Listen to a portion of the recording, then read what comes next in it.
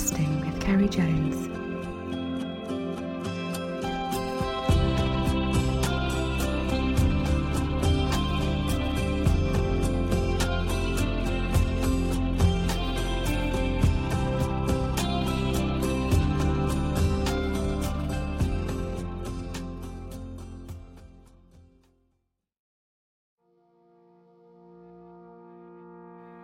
This week's guest has a passion for fly tying and tells us how it all started and became his full-time profession for over 30 years.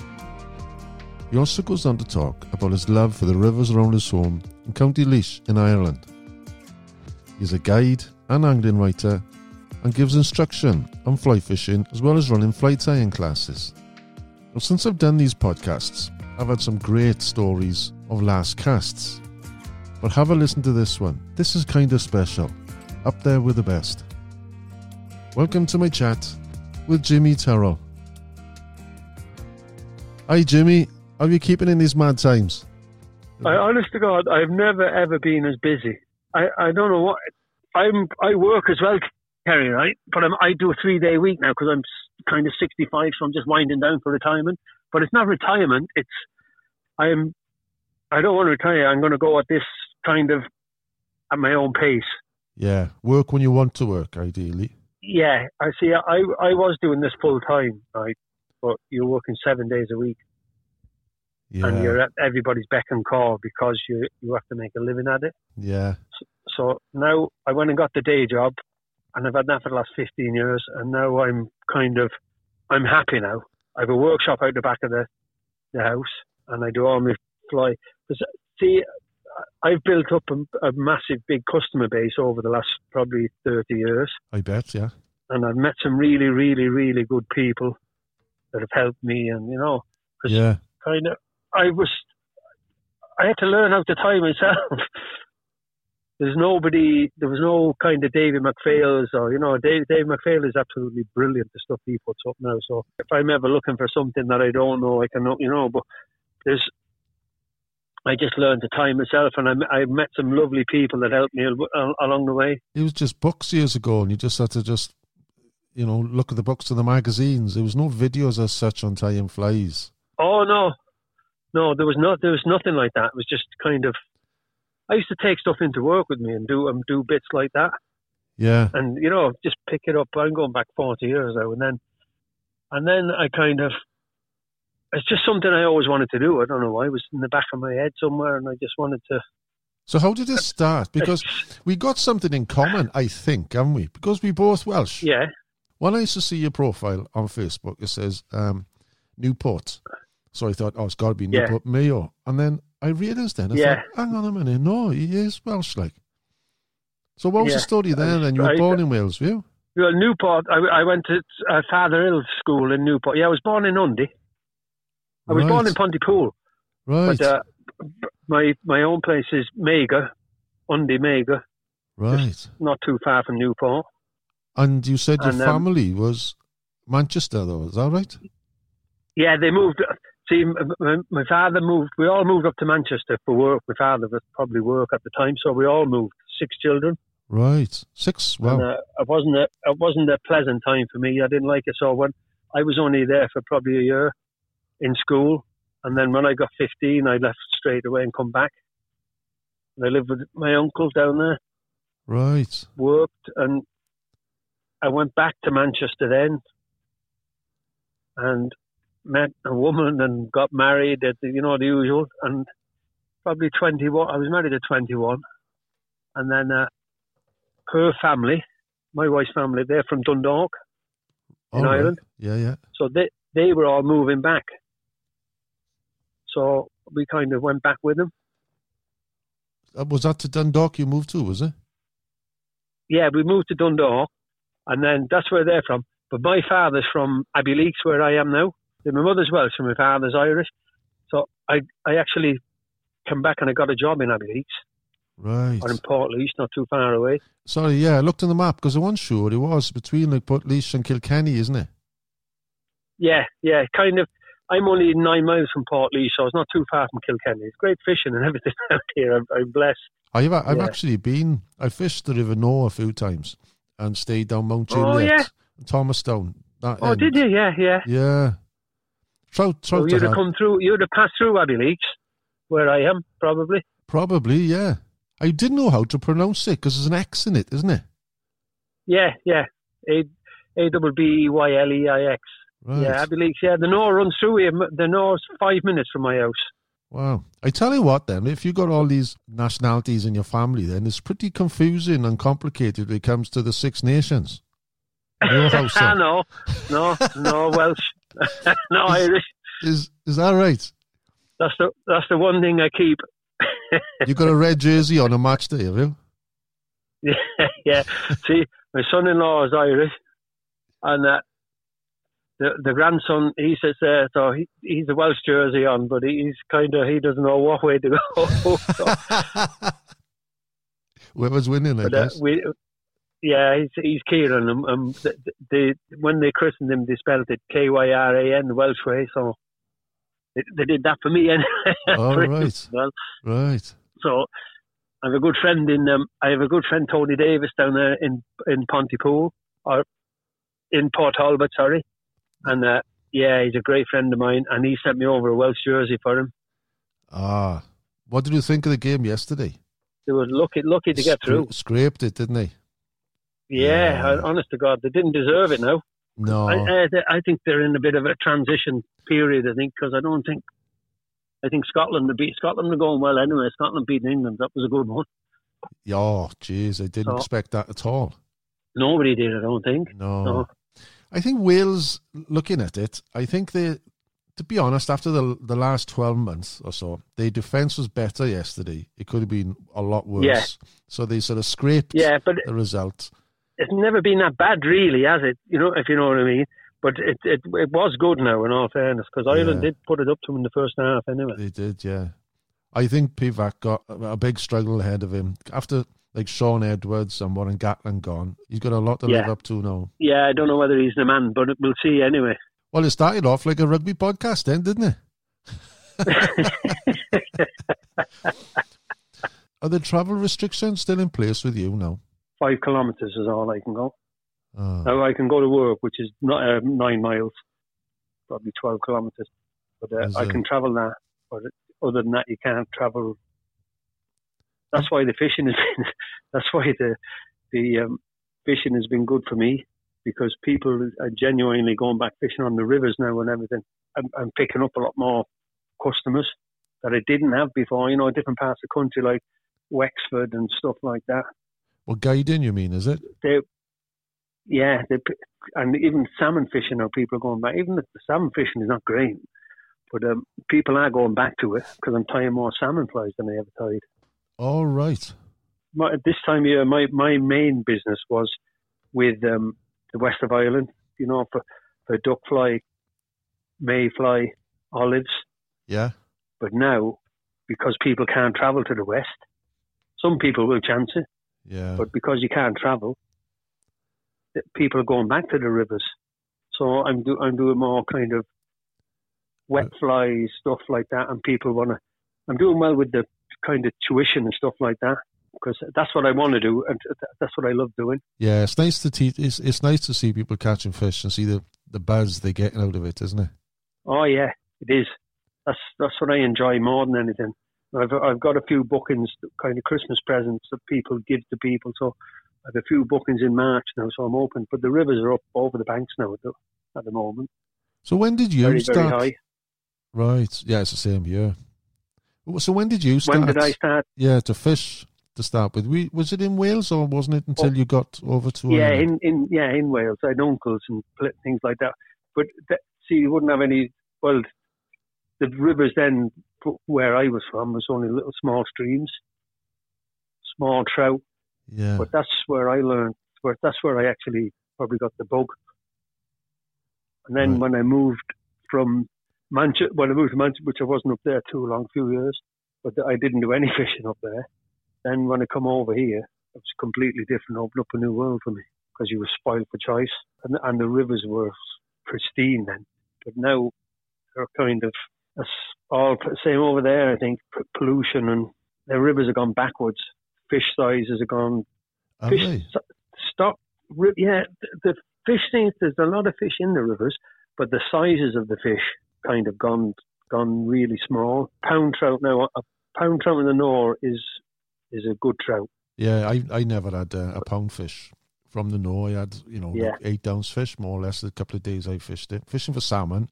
Yeah. We caught trout as well, but they were small. You were saying about the trout getting smaller. I was talking with Alan Parfit, who fishes a lot of the wild lakes in Wales on my last podcast. And I agree with him that all this, like 10, 20 years ago, the fish you were having then compared to now, such a difference. But it's gone opposite to there, like you were saying there. All the fish we catch now, they are a lot bigger. To catch pound and a half wild brown trout is common now. I don't know why that is. We got mountain lakes here, and you're having pound 3/4, 2 pound trout. I'm not complaining. Maybe they're having more. Yeah, more. They're not fished as much because a lot of the people here, since the rainbow scene, sort of 20 years or 30 years ago, really kicked off in all these small waters, that took a lot of the people who fished for these little wild browns away, and maybe now they're having more time to themselves. And like I'll go to some of the wild mountain lakes here now, and I'll be the only one there. Yeah. It's nice to experience some great fishing, and you're getting like pound and a half fish common. Well, it's really the same here on the rivers. You could go walk miles and you wouldn't see anybody. The rivers are not as like they were, so people tend to go to the lakes where they want to catch bigger fish. Me, if I catch a half-pound fish, I'm happy. Is it the rivers you prefer to a lake, or do you enjoy? No, I don't like Corrib. I don't like any of the lakes. I don't like. I go out I go up there and on time. I tie a lot of flies for gillies up there and things, and I get a few days out. But I'd rather walk 10 miles on the river.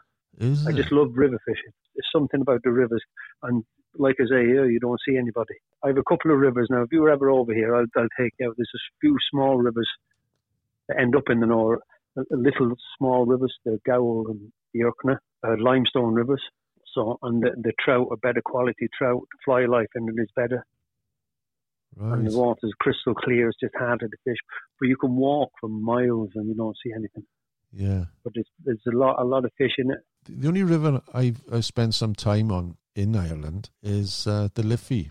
Fished with a guy, John Higgins. And he took me out. Right. And this one day we were there and I loved it. And they were good fish too.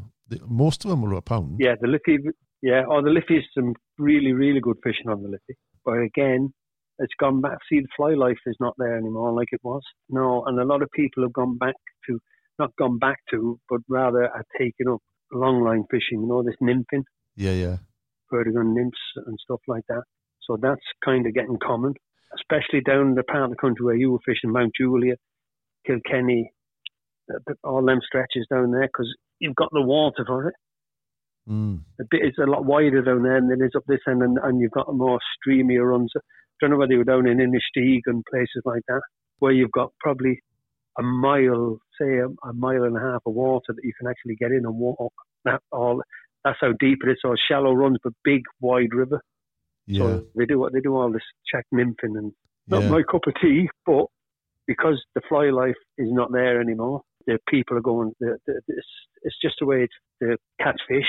And they do catch a lot of fish with it. It's become incredibly popular over here now, that check nymphing and, what do they call it now, the French leader. Grayling fishing. It's not my cup of tea, to be honest. I've done it. Yeah, I've never done it now. Yeah, some people love it, and fair play to them, but doesn't do it for me. Yeah. Doesn't do it for me. I'd rather catch something with big red spots on, to be honest. Oh, yeah. But I actually got... 10-foot 3-weight Christmas now, because it's the fact that I do a lot of guiding and stuff like that. Yeah. And if you have days where you're not going to be catch, people like to, especially Americans, like to do a bit of dry fly fishing and all this. And if there's no fly, like you basically have nothing. Yeah. There's no point. So another way to catch fish for people. I like nymphing now, wet fly nymphing and stuff like that. But this is just another arrow in the bow, just to have to do it, really. So I have to do a bit of that now this year. I like to do the traditional methods, even when I fish, on the Corrib or even some of the waters, the hills here, just traditional wet flies. I just love it. you know, Yeah. and it's like, it's part of your personality, and I'd rather do that and have 2 or 3 fish than do something which isn't really what you're about and catch more. Yeah. So how did the tie-in come about then, and to do it professionally? I tell you how it started, and this is I was only probably a chap, I don't know. I don't know, I can't remember how old I was in it, but I'd say I was only maybe 10, 11, 12, and I got a book, basically off my grandmother, I think, and it was all flies and the pictures of flies and all this. And it all started with, I found a dead pheasant, you know, picking up feathers and tying them onto a hook. That's where it started, and it didn't follow on then for a long time after that. And then when I kind of moved over here, you started doing fly fishing. You were buying flies, and then I just started to make my own, you know, like small spider patterns and stuff like that. Then you start catching a few fish on spider patterns and nymphs and things, and, you know, nondescript flies basically. Yeah. And then it just took off from there. And then you get people asking you, "Oh, will you tie me a fly here and tie me a there?" And then one thing built on to another. And I was lucky then. I met a few people along the road that kind of pushed me along a bit further. And like I said, I was telling you early on, I started taking the vice into work. I used to work night shifts. So I used to do a bit on the night shift, and I had a good job. I was able to do it. And that's where I used to practice that and do. And then one thing led to another. And there's a fly fishing museum not too far from here. Is there? And yeah, if you're ever over, I'll have to take you down to it. It's only, I'd say, 5 miles away from my house, and he doesn't do anything. He doesn't do anything to promote it. I don't know why. It is something. I wouldn't even think there's anything like it in England, to be honest with you. Yeah. It's a fly fish game shooting and fly fishing museum, and it's unbelievable the amount of stuff that's in it. That'd be good to see. Again, he doesn't. And I was asked to go out there and open it for him and keep. But it's right in the country, and it's off the beaten track. So you need to be able to find it more so than look. If you know what I mean, it's just a difficult place. And he didn't do anything to promote it. Yeah. But I had a shop out there in the museum, and I used to do a bit from there. And then one thing led to another. That was a struggle financially. So I kind of went and got the day job, and then I started doing, built out my own workshop and started going from there, really. I can imagine there's quite a pressure, because I suppose you've got to tie a lot of flies to make money. Yeah, and that's what I'm saying to you. You would have to work 24 hours a day if you wanted to really, really make money. And, you know, that was a struggle, because you were at people's beck and call. If somebody wanted to call at 8 or 9 o'clock at night, you'd have to basically go, because you needed the money. Yeah. You know, I was lucky that my wife was great with me. It was only me and her. The kids, my daughter was, you know, there's nobody, only the two of us in the house. So we didn't have any big financial burden. So I was able to get through it, basically. And now I've kind of established myself. It took a lot of years now, a lot of hard work. But now I can do it at my own pace. I don't need to, if somebody wants to call at 9 o'clock tonight now, I just say, no, sorry. So I just go at my own pace now. And because I'm working a 3-day week as well, good, because I'm getting a lot of orders through my website. And Facebook is absolutely brilliant, but I keep that to fishing. Yeah. I don't keep it to a group of friends outside of that. I just keep it to fishing only. And I put up a fly on that every week, and that gets me a lot of business as well. So on a typical day when you're working, tying flies, how many would you tie in a day? Well, again, it depends what it is now. But like before I was talking to you now, I was out there tying a few salmon flies for an order for a lad up in Galway. It just depends what orders you have and what you want to. You're trying to tie for the box as well, but because now I'd have people calling, you know, for flies and stuff like that, because I can't have them calling now. Yeah. So everything is done for the post. Tie 100 flies if you wanted. There's no. Would you in a day? Again, depends on the pattern. That's got to be some strain on your eyes. Yeah, well, I actually use magnifiers now. which I probably should have been using years ago, but I didn't. But I use a magnifier now the whole time, and I wear varifocal glasses anyway. Right. But I still use the magnifier. But again, you can get up and walk away from it. It's, you know. Some of these tyres, I know who do it like on a production line almost. If somebody wanted, say, a dozen, say, Peter Rosses, for argument's sake. Yeah. You know, I've seen them, which surprised me. Instead of just tying one at a time and go through them, they'll tie like the body, the tail, throat, leave it. Body, the tail, throat, leave it. Is that quicker to do that way, tie parts of a fly and then go back to them? Well, for me it wouldn't be, because I just, if I had, say, a dozen flies like that to tie, I just have the material, I get the materials ready for that.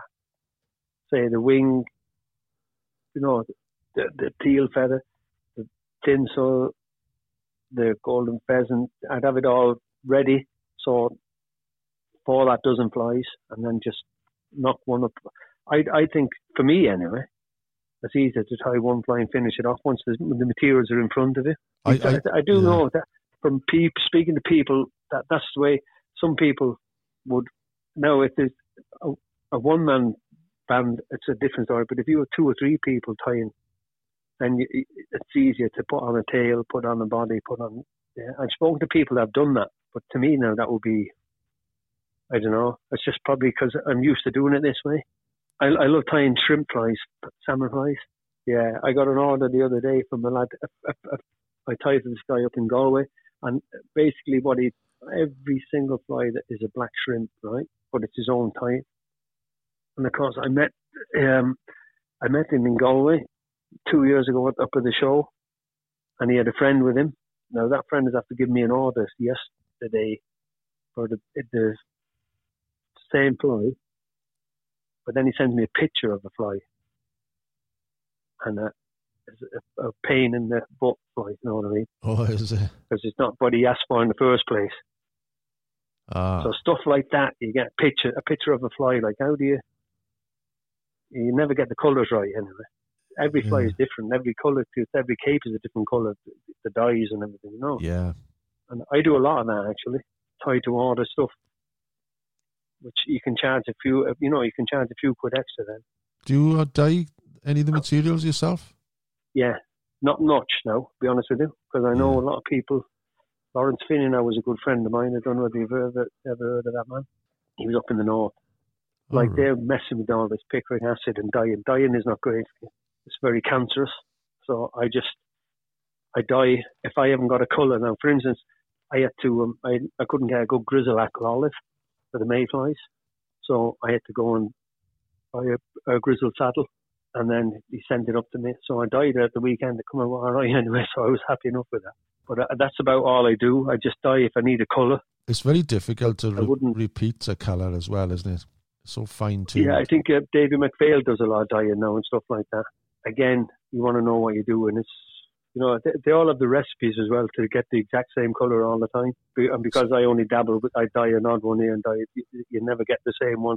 Yeah. Now, this one that I dyed at the weekend, I definitely will, because I wrote down what I used, the amount of water, the amount of dye, and how long.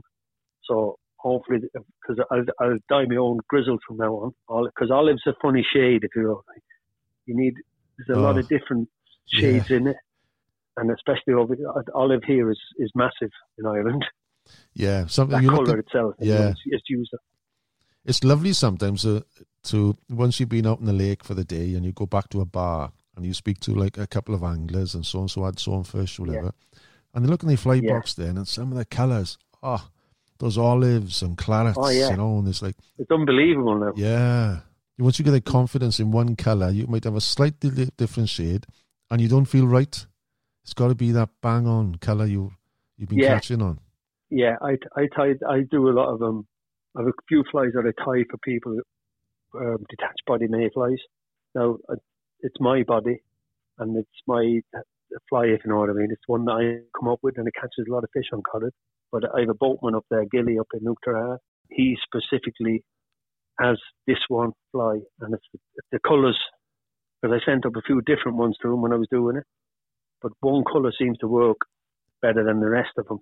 I actually do that fly tied a lot of them. I'm actually done a load on the weekend now because there'd be a lot of people looking for them. I put one up on.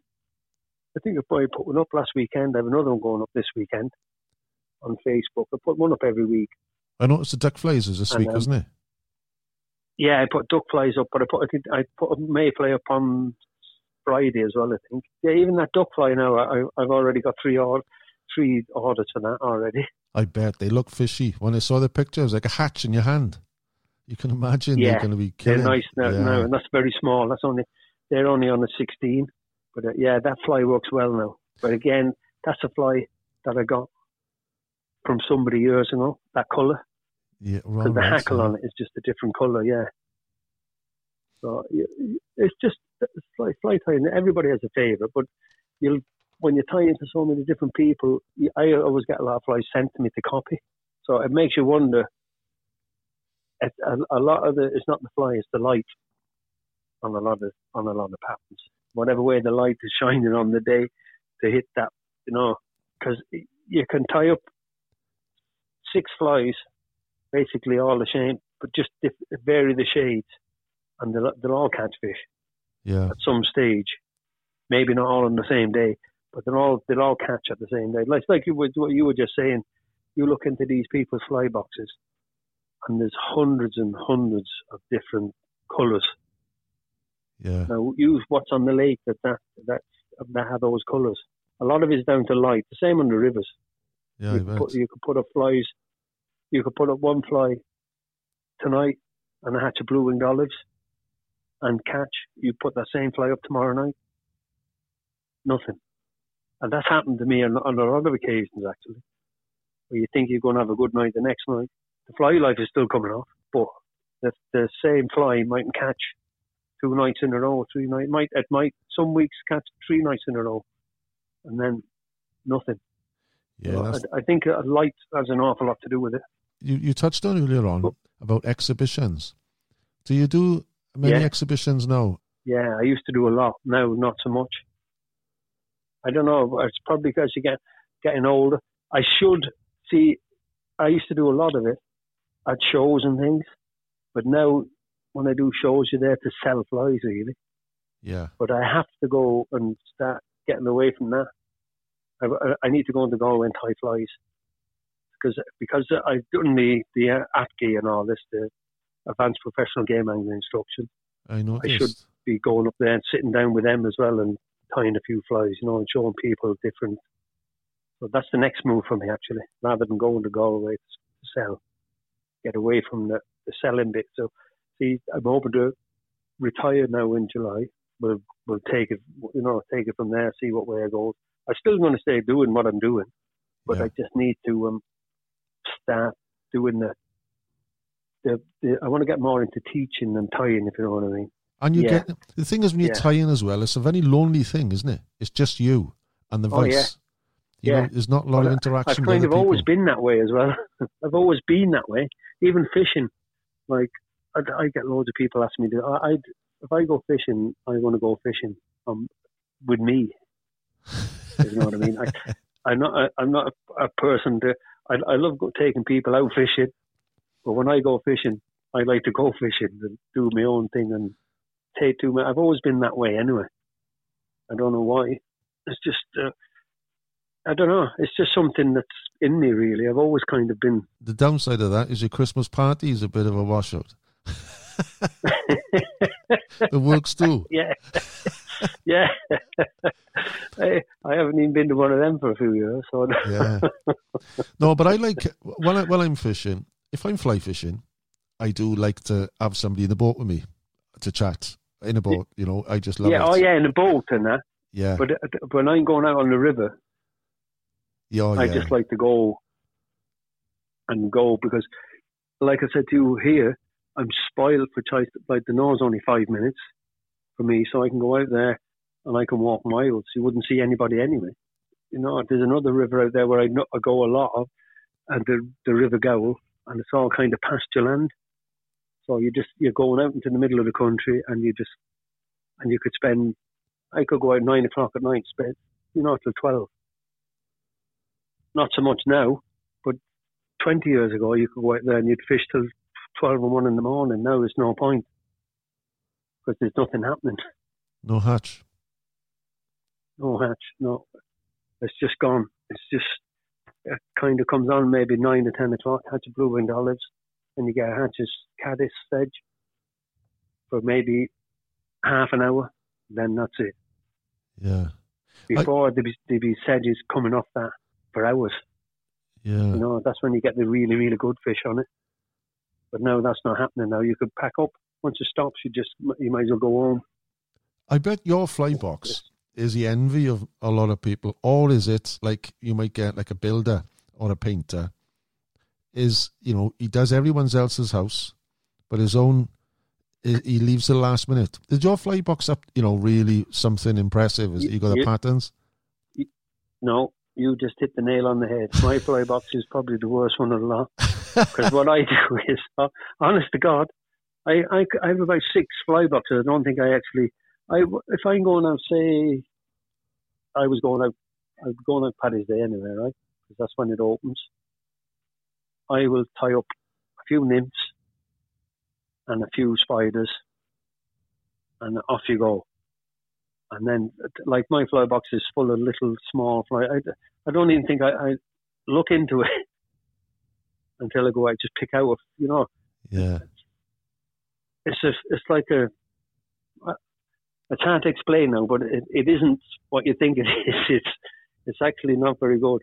But what's in it is what I need. Yeah. And I'd know, you know, I'd nearly know which fly box to go to. I keep two fly boxes if I'm on the river. Yeah. And I just keep them 2, and I know what's in them. And I just top up that every now and again, because there's not a whole lot of patterns you need for the river anyway.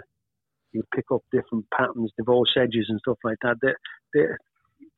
I had two French guys last year through the fisheries board. I had to take them out, and I'm not joking. You know, I learned more off them than I learned in a long time. And I was looking after them, but I learned so much from the way they fish, like on rivers.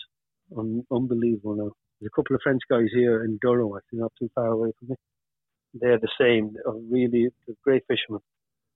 Great fishermen. But they don't stop. They fish. Whereas I go, I just walk, and, you know, if you see something, you go. They don't. They just fish where they know there's fish. And, like, they caught fish where you'd never think. You know, you learn a lot. I had Mike Weaver at one time. Did you ever hear of that man? Yeah, I've heard the name. He writes for Trout and Salmon. Yeah. Yeah, I had him for 2 days. And, oh, Jesus, he's unreal. Unbelievable, man. But that's how you learn from these people. Like, you see the way they do things. Like, they fish where you don't think there's fish, you know. And Mike Weaver, now, he was one of the better fishermen that I've come across. And again, I took him on a river that is very similar to where he fishes at home. Small streams. Yeah. Not too small, but, you know, smallish. And he loved it. But he got some great fish on it. I love fly fishing, love fly tying, and they're the same. They're passionate about what they do. Yeah. Oh, I live and breathe it. I dream about it even, like, yeah. You know, but it's like, and that's, you know, but I went through a stage because I was a bit like yourself. You turned your passion, your fly tying, into your work, your business. Yeah. And then with me, what I found, I was loving my fly fishing. I was doing well in the competition scene. Then I started doing stuff for Trout Fisherman, the magazine then, and the odd one for Trout and Salmon. And every week I was doing something, features, photography, writing, and then I sort of almost lost the passion to go out and catch a fish. You know, it was like I lost something, and it was only because of that then I needed another goal, which is something different to just fly fishing, but I obviously love trout. And that's where my Ferox passion came in then, and that kicked it back into me, you know. But I suppose when you retire now, I suppose in the next couple of months, you'll have more time to tie for yourself, I guess. Yeah, but like I say, I have a handful, right, of specific patterns that I would use, and honest to God, probably on one hand. And that'd only be kind of nymphs. I have a nymph that I use on the river, and I don't change from that nymph because it catches me a lot of fish. So, and I have a few dries that I use, and they're the patterns that I stay with basically. But now, because of all this Perdigon nymphing and all that, fish are genuinely not coming to the surface. They're feeding on the bottom. That's why, if you want to catch fish, that's the way to go, really. The one reason that I never agreed with it is because people are walking in the rivers, right? They're just destroying the riverbeds as well. Because they fish it hard now. They fish it hard. I done a demonstration with the fly fishing team one time up in Wicklow. And there was a competition up there that day, and I'll tell you now, I was disgusted what I seen going on with the amount of fish that they were catching and killing. And they were coming back. I was doing a fly tying exhibition in the pub for people that were up there, and they were coming back in with carrier bags full of small fish. I didn't go back there again anyway. It's changed a lot now. People are genuinely going back to kind of catch and release. Still get the likes of that going on. But that's why I've never really fished competitions, because a lot of it is killing fish. It's funny, at the time, it's been like for years, ever since I've grown up, to go out to catch a fish, kill it and bring it home. This seems to be the norm. Oh, yeah. And then everyone now is on about catch and release, and it's like, there's a place for it. And I think, we're killing the odd one. In fact, there was a story, right? I was fishing once the River Moy on Ballina, and it was one of the first times I ever fished it, and it was tidal. There's one bit called the Point, and I was there fishing, and this guy was with me, and he said, as soon as the water goes over that one rock, he said, you might as well come out, because the fish will just run past you up. And anyway, he was fishing away, and as it happened, I lost the salmon. So I just sat down on the bank then, and I happened to be chatting with this guy who I didn't know at the time until he told me he was actually the fishery officer. And we just chatted for about an hour. And then he said, look across the river now. And he said, see the bushes moving over there? So he said, yeah. He said, that's a poacher. He said, he doesn't know that I know he's there. But he said he's a local and he will take one fish for the table. And I pretend I don't know. And I thought that was quite good, to think that this guy, he just wants to eat. And he takes one. Yeah. See, I'm not anti killing fish. It's the fact that when competitions are on, and you see that kind of that going on, that's, to me, that's not right. There should be someone there to mark and measure. I think that's the way it's going. I killed more fish than anybody when I was growing up. But for the kids loved trout. I often brought them home. My father. I wouldn't have no objection to anybody taking them home to the table. Yeah. But when you see competition fishing and they're killing, because I don't eat them anyway, so I always I just genuinely put them back in. I just like catching them. But when you were saying about the competition fishing, then that's the last time I saw you. It was in Anamo. Was it Anamo? Anamo, yeah. Anamo, yeah. Yeah. When the fishery had, it was like an invitational competition, a press. I think media competition. You were there. Yeah. Yeah.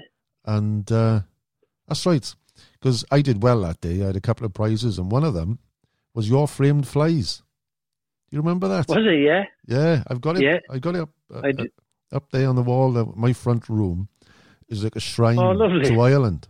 And I've got the framed flies on the wall, and I've got the Guinness mirror, and it's like, it is. And it's there still now on the wall there. Yeah. I remember that day well, actually. Yeah. I remember that day well. I used to get a lot of invitations up to them things, yeah. That was a good day, actually. It was, yeah. But that day, I had the biggest fish, tagged fish, and most fish. I felt embarrassed going back up to the table to take the prizes away, Doesn't happen very often. No. Yeah. I've had loads of things like that I could have promoted.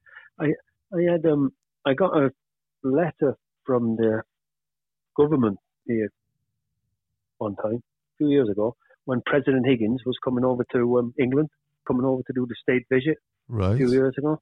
And they asked me to do a frame of flies. that he was presenting to Prince Charles. So I did that. I got a good few quid for that, actually. I got a nice, and I just left it at that. I didn't push it. There was a lot of reasons for that as well. Don't get me wrong. I didn't want to. You could put a few noses out of the joint. So I just did it. It was a financial thing for me. Yeah. I made a few quid out of it, and I left it at that. I was asked to go on the radio and promote it and all that, but I wouldn't do that because I didn't want the publicity of it. I got the money out of it and I left it at that. So there's a framed fly collection of yours, maybe in Balmoral or Windsor on the wall, no? That's nice to know. Yeah, probably. It could be in the bin as well, knowing them. I doubt it. I've done a few things like that. I've done another one for Tiger Woods when he was in Mount Juliet as well. I've done quite a lot of things like that, but my biggest problem has been like, I can tie flies, I tie anything, but I'm bad at publicising myself or pushing myself, and I don't really want to push myself either. I'm happy the way things are, but when I should have been pushing it, I wasn't, because I didn't know how. I wouldn't be a salesman. I know exactly where you're coming from, because over the years when I started just doing the photography, and, you know, to do the product, you could be the best photographer, the best carpenter, you could be the best anything. But unless you can sell yourself, you might as well pack it in. Because I thought to myself, I could sell you far better than I can sell myself. You know? and that's a common thing. I went on through these different courses, you know, and it's a common thing. But in time, you do something well, I think the product will sell itself then. Yeah, I built up a good name for myself, and I kind of keep it at that. And I've never been pushy anyway, not if you know what I mean. I've never been one to push things on people. Or I've always kind of just go with the flow, and that's it. And I think that's the best way to be as well, because you can come across as false, and I'm not like that. I am what I am, if you know what I mean. And that's the way. That's why I get on with people, and I just treat people as they are. Not trying. I'm not trying to sell something to somebody. I tell you what I've noticed as well on social media lately. Well, the last year or two has come to my attention more than anything. You get everyone now is a flight tire or a guide. You know, they'll all push themselves on social media, and there's nothing behind them to show that they've got any experience. And somebody there's a photographer, and he summed this up. I loved it. I love quotes. And he said, because same with cameras, anyone who got a camera now is a photographer. And he said this one quote, and he goes, some people out there, they might have 10,000 followers, 25,000 followers. Yeah. And he said, popularity does not signify mastery. And I thought, I like that. That's good, you know. Just because you got 20,000 followers, it doesn't mean that you're any good. Like I say, I don't push myself. I just put a fly up every now and again if I feel like it. And I just was fortunate that I met some really, really nice people that helped me along the way. And fishing, like the amount of nice people in fishing is unbelievable. It's like most outlets in life, but fishing seems to be, I don't know, you have everybody's something in common in the one field, if you know what I mean. Like I tie flies all over the world. I tie for the Australian fly fishing team everywhere, but I never pushed that. I never brag about it. I'm in Abilene 40 years, and I bet half the town doesn't even know that I tie flies. Yeah. Did you ever do any competition fishing? No. It's just something that I never liked. This actually happened to me one night here. This was on my river. They asked me to the club, because I'm involved in Douro anglers, like, and they asked me, "Oh, go on, Jimmy, we're going to bring up this fly fishing thing again, and we're going to, the cups, a Memorial Cup, and fish." So, because the river where I fish now, I know it inside out, and I knew there was a couple of fish in one spot. I got a fish this night, and I did 2 pounds, right, on the small river. Nice. And it broke my heart to kill it, because I'd rather put that back in, let him grow, and go back again. But the very same night, and this is the truth, I got another fish after. I'd killed that one first, but I got a bigger fish by 2 3/4. Wow. They were massive now. It's just one of them on a little tiny blue-winged olive. I'll never forget it. I put the second one back, And I took the other fish, the first fish won the competition by a mile. Right, so there's no need. But again, it kind of puts on the rivers. I don't mind on the lakes. Lakes of Corridon and place, they're full of fish, and people at that part of the country, and people fish to take fish to eat. But on the rivers, the fish they're not in it anymore. So if you catch a fish like that, it's a kind of a prize in itself. I'd rather put that back. I never fished it again after that. It was yeah. And I've never been into competition. I know a lot, like to Peter Driver now. He's down in Kilkenny, down in below Mount Juliet there. He fishes for Ireland. And he's a very, very good friend of mine. Most of the Irish team I know him all. But I just never really, I don't know. It's just something that, because like I said to you, I'd rather go out and do my own thing. And yeah. I've never been into competitions. I don't know why. So when you said you're spoilt, you've got the rivers near you, like for pleasure, would you fish for salmon as well? Or is it just the trout you're interested in? Trout. Because I tell you why, the salmon are basically, if I wanted to go and fish for salmon, I would have to go down to Mount Juliet or Inistioge for the salmon walk. And fish, it's something that I do. I've never really done too much of it. I've caught a few salmon now. Yeah. But I've never really gone out of my way to fish for them. And we get a big run of salmon up on the north anyway. But it's not great fly water up this end. Right. But it's something that I want to go, but like, I paid an awful lot of money for the rod and the reel, and it's still there. I don't think I've used it twice in the last 2 years, because it's all, my preference is kind of an 8-foot 4-weight rod and head out to the river. That's what I love doing. Yeah. And fish wet, dry, whatever it takes your fancy on the time, whatever way the rivers are. Yeah. But that's my preference. That's what it's just what I love doing. And that's when I was brought up in Wales, they're the types of little small river, small trout I was brought up on. So here, like, I'm blessed because I've got 3 really good rivers I'd say all within 15 minutes of me. Do you ever come back over to Wales? No? No. We went down, my wife and the grandkids and the son-in-law and the daughter, we come over. We went to Haverfordwest.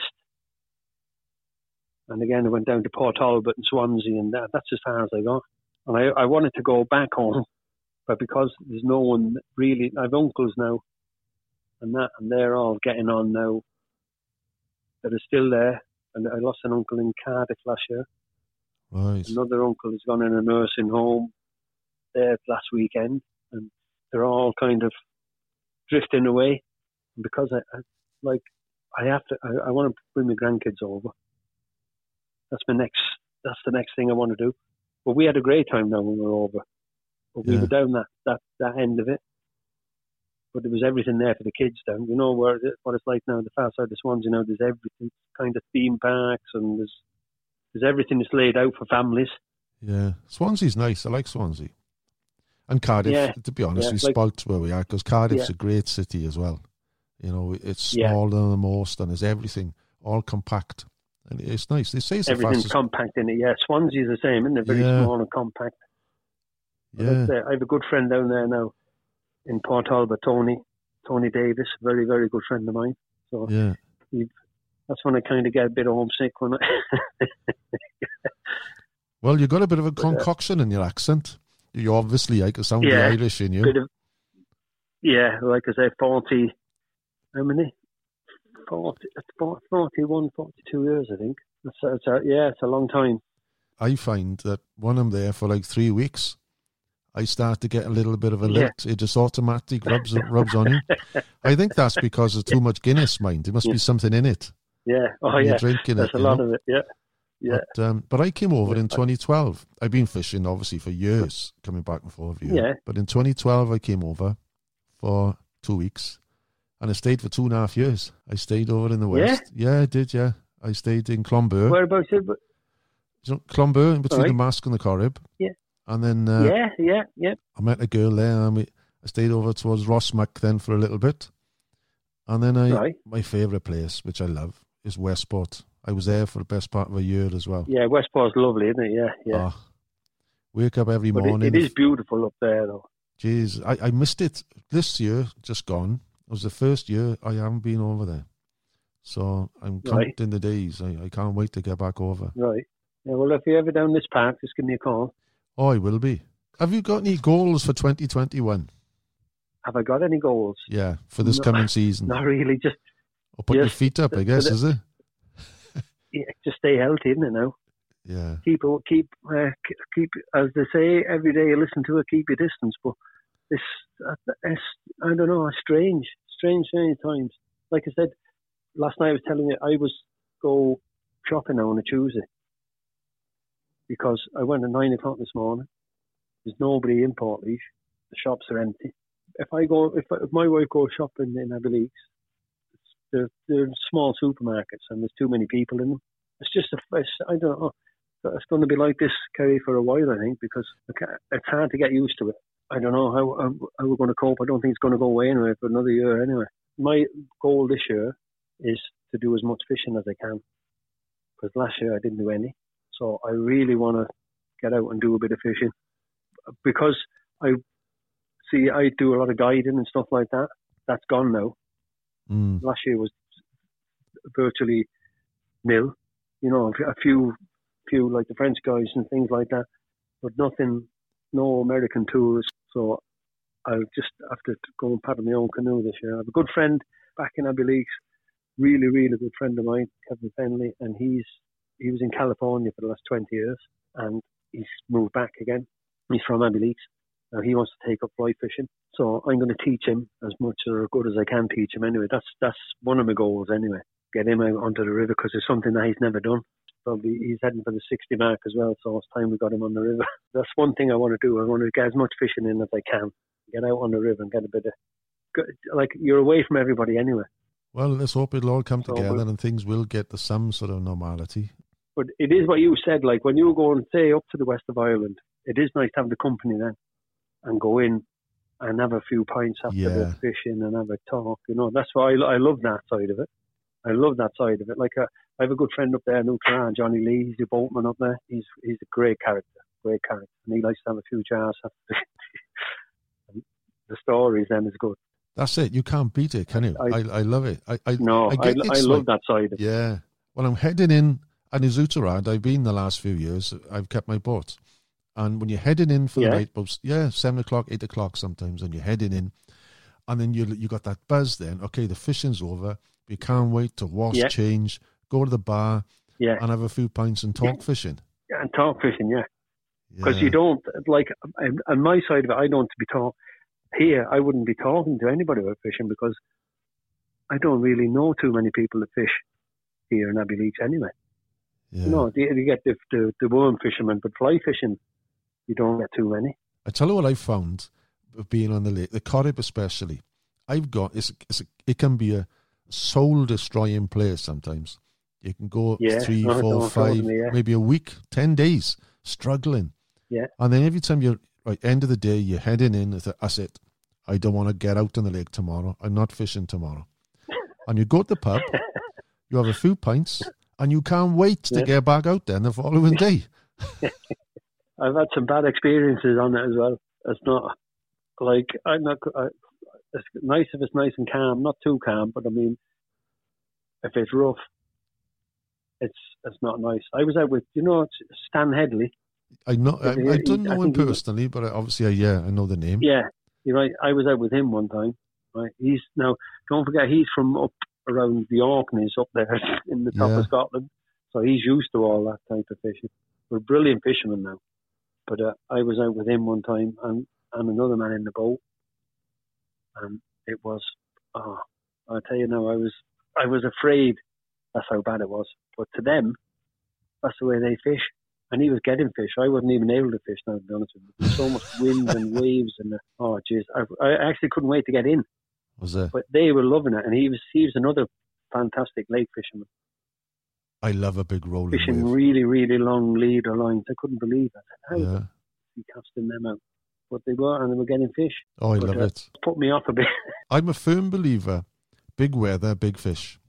They love a big wave. big fish, you know. Yeah, but that's why he was getting. He got some good fish now. Yeah. But again, fishing really, really long lines and stripping it, like they were spotting fish as well. He had a good boatman. That was a learning curve as well. But again, that's what he does. That's why he makes his living at. I like to fish Orkney, actually. I was talking to the last podcast guest they had. He was talking about Hoy, which is an island up by Orkney. And he said the sea trout fishing in the sea is fantastic there. Well, I believe now that even the brown trout fishing on some of them is unbelievable. Yeah. The size of the fish as well, yeah. Well, there's lots more. We've been well over an hour, I know. And there's lots more I wanted to touch on, but perhaps we can leave it for another time on the materials, the changes in tying, the methods and things that have changed over the years. Yeah. And there's lots of stuff we haven't touched on. And maybe when I'm over, because I will come over this year, perhaps we can meet face to face and we do another podcast, and I'd love to go and see that museum with you as well. That is an experience in itself, because it's a place where you wouldn't believe, even passing it, you wouldn't think what is in it. Like, it's an unbelievable place. Yeah. But it's just the guy that has it. He's kind of a loner and he doesn't push it too much.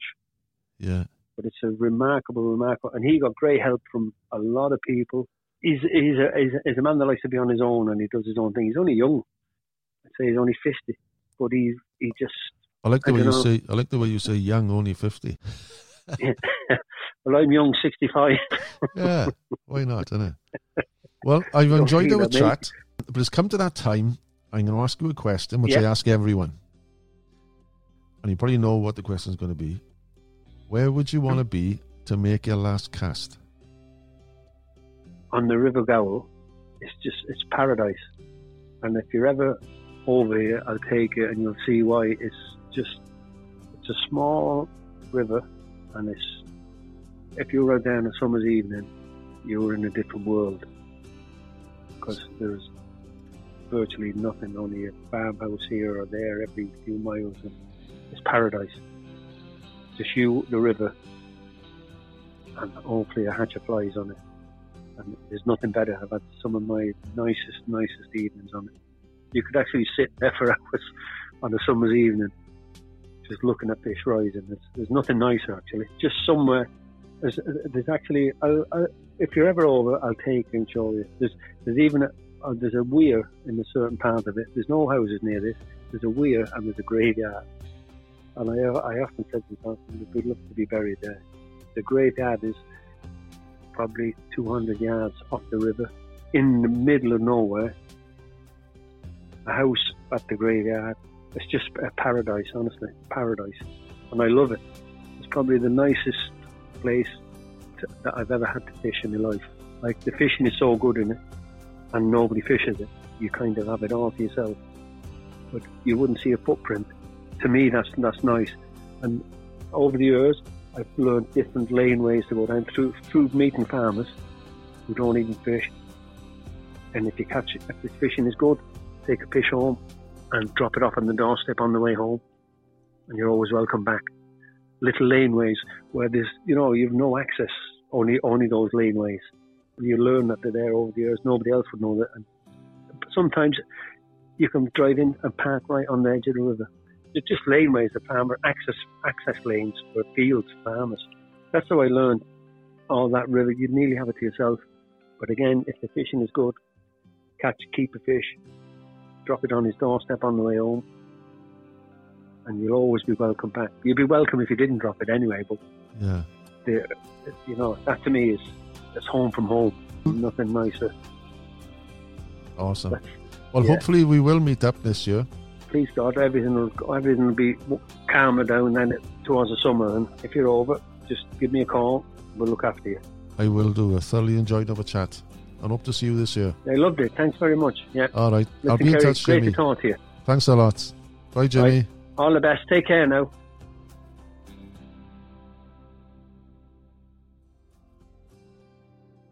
If this is your first time tuning in, make sure you catch all future episodes by clicking subscribe via the links on my website, castingwithkerryjones.com, or via iTunes or your favourite podcatcher. If you like what you've heard on this episode, feel free to drop me a line via my website. Tell me what you've enjoyed, ask a question, or better yet, tell me what you want to hear more of in the future. And if you're looking for additional tips, tackle reviews or venue information, or just want to see what's been hit in the back of my net lately, search up Casting with Kerry Jones on Facebook or follow me on Instagram. And if you still want more, I'm regularly uploading video content onto the Casting with Kerry Jones YouTube channel, so just check that out and subscribe over there too. Wherever you follow, subscribe, comment or message, I look forward to catching up soon for a good fishing chat. Well, I think that's all for now, so until next time, tight lines and don't strike too soon.